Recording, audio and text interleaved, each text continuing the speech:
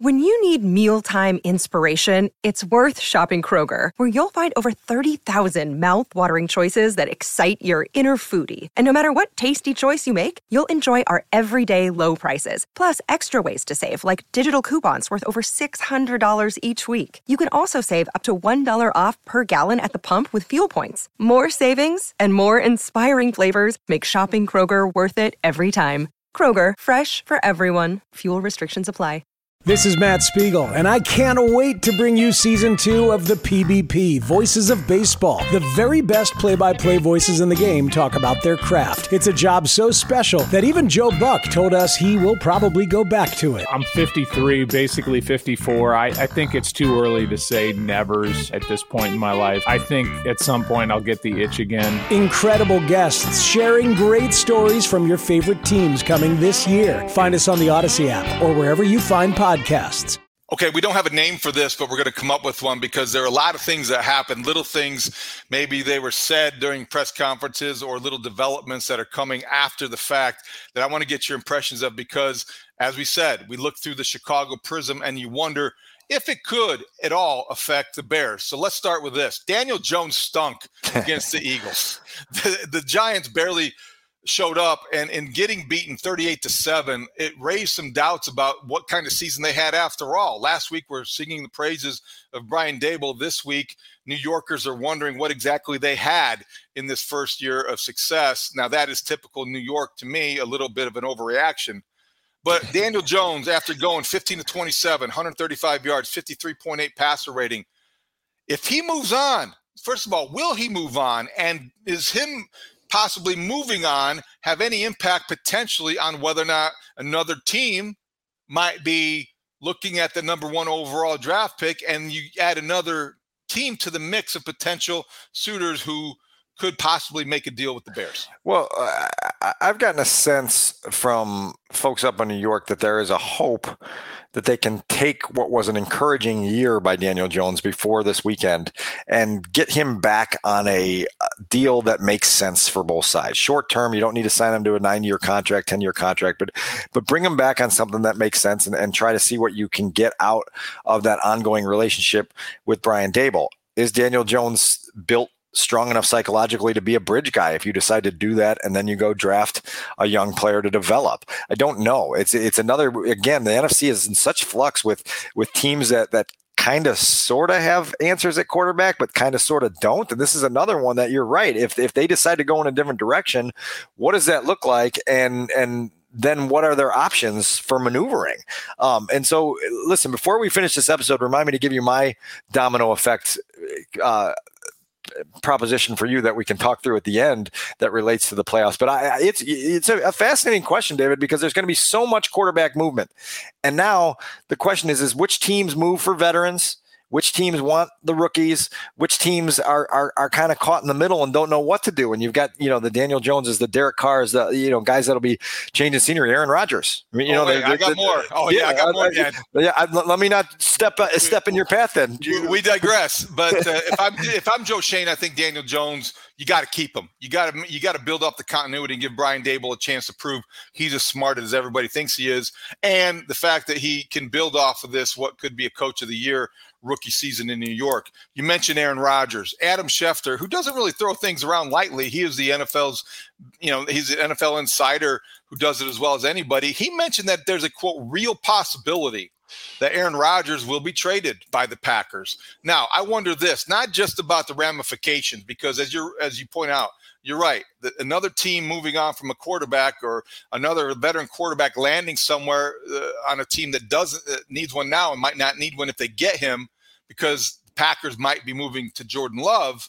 How does that get out there, Dan? Because I don't think that Aaron Rodgers has as much to gain from being traded as much as the Packers do, because you can't let him retire and potentially get nothing in return, which they might be looking at next year if they has one more year and then retires.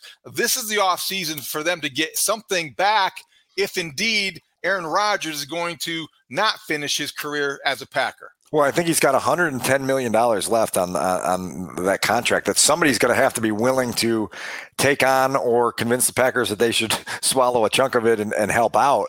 How does it get out there? It's the most fascinating question because there's two possible ways. It's either the Packers wanting to let the rest of the league know, hey, we're open for business. If you got any offers, give us a ring. The Goot is on the other line waiting for your call, and he wants to hear the highest possible offer.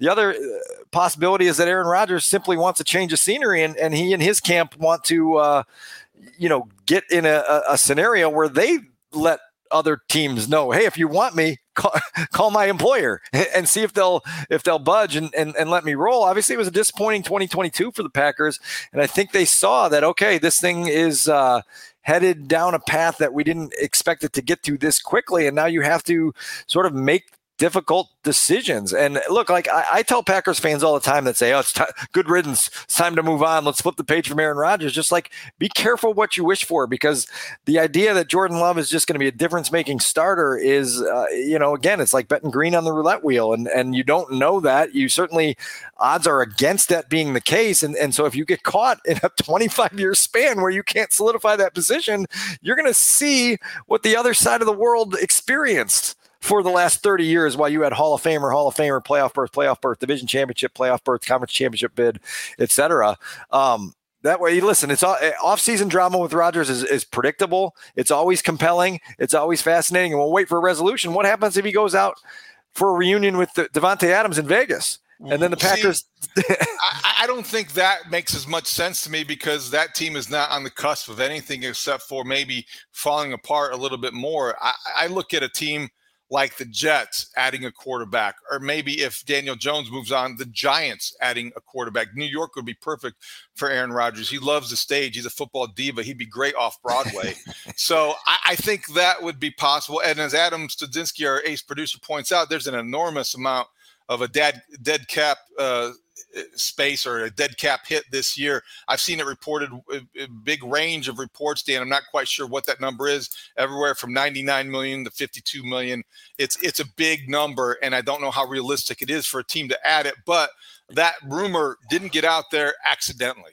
No, and look, if you're the Packers and you make that deal, you're punting on 2023. You have officially shifted gears into a future realm, because you're not going to be able to compete with however much dead cap money is there, and you're obviously subtracting a 4-time MVP from your roster. So those are tough decisions, but that's why the Goot is in that chair, and we'll see what the Goot does. Well, and at some point, though, you've got to move on from Aaron Rodgers, and you've got to be willing to get what you can. And maybe it is several draft picks, and you're in a position where you can absorb some of that. And I don't know. It's just something that when you see these reports surface, and this won't be the last one, because the next one, Tom Brady apparently told teammates in Tampa that if he comes back and plays, it won't be in Tampa Bay with the Buccaneers. It will be somewhere else. So I got to wonder, you've got some changes with the new offensive coordinator in Tampa. They're going to be one of those teams that would be compelled perhaps to move up to the top 5 to start over with a rookie quarterback. Yeah, and that's what you want if you're Ryan Poles. You want a whole long list of suitors that are coming to you with different propositions, and you're able to say, hey, we got this call yesterday. This is what they offered. What do you got today? And then you just play this out over the course of weeks and months until you get a deal that makes absolute perfect sense for you. Look, like it's a great position to be in if you're the Bears. Obviously, you wouldn't want to be in that position with a 3-14 record and a roster with as many holes as the Bears have. But given where they are, you can't ask for a better situation in January, February, March, and April than what Ryan Poles has to do, because he's got an opportunity now to make a lot of moves. The Brady thing, it's like it's asinine that we're still talking about this. Tom Brady is my age, and like we were at a point 8 years ago where we're like, he's got to be on his last legs. And he's headed for his 46th birthday, right? And we're still talking about him starting at quarterback in the NFL. It blows your mind when you take even a half breath to back up and go, at some point he's just got to say, that's it, I'm done, enough. But it doesn't seem like it's headed that direction.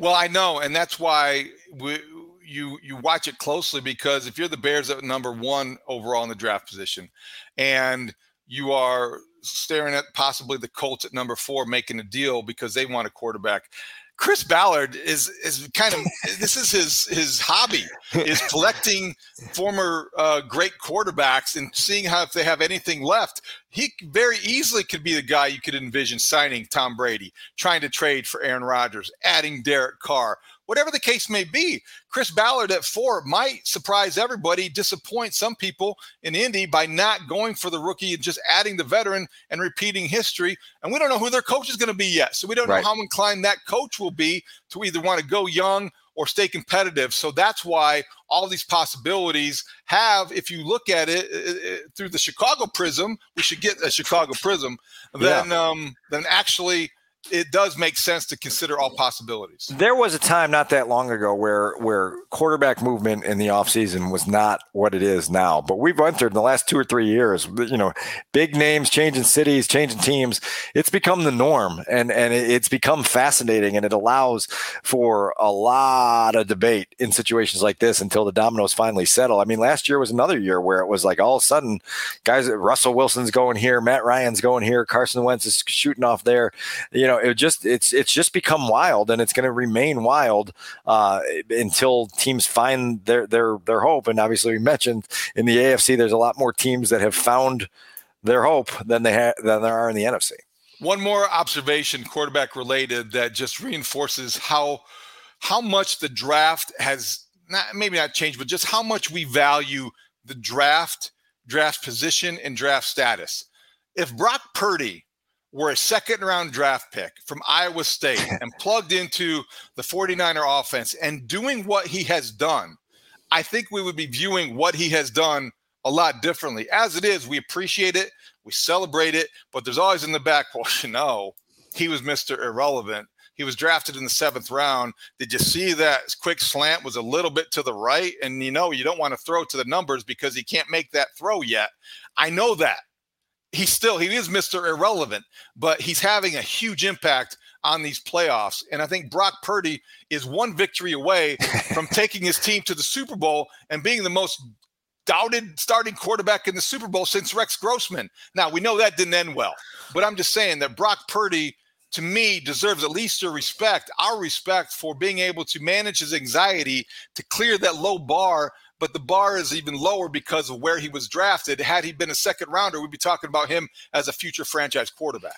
I hung on to the hope for Rex Grossman much longer than I should have. I mean, like, Rex made a throw in that playoff win over the Seahawks in overtime that was like, okay, all right, played pretty well against the Saints in the NFC Championship game, and you thought, okay, like, for all the ups and downs that this guy's been through, he's going to go with a defense that can help him on a big stage with a chance. I always wondered if he didn't throw that pick 6 and had taken the Bears down instead for a score on that drive, how much different everything would have been for his career, for the Chicago Bears. Now, listen, Rex went on to multiple stops and didn't clear the hurdles that people in Chicago wanted him to clear. And so it wasn't like, okay, it was just waiting in there to be tapped into, and they never got to it. It wasn't there.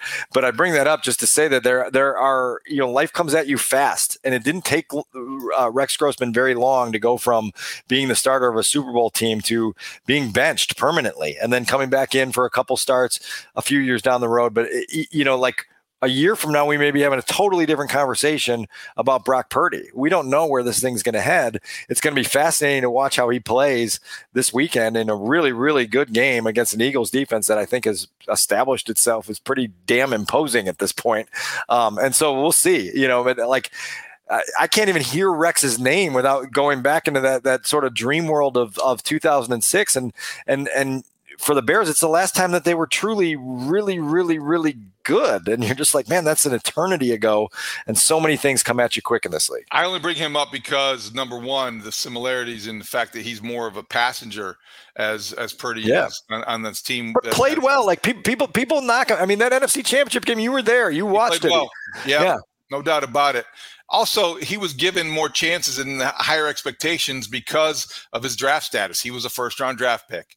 Brock Purdy was the last guy taken. So, yeah, you're right. It takes a little bit more time before we know what we have or what the 49ers have in Purdy. But it has been fun for me to watch because he made a couple big throws. And, sure, George Kittle helped him out with a great catch.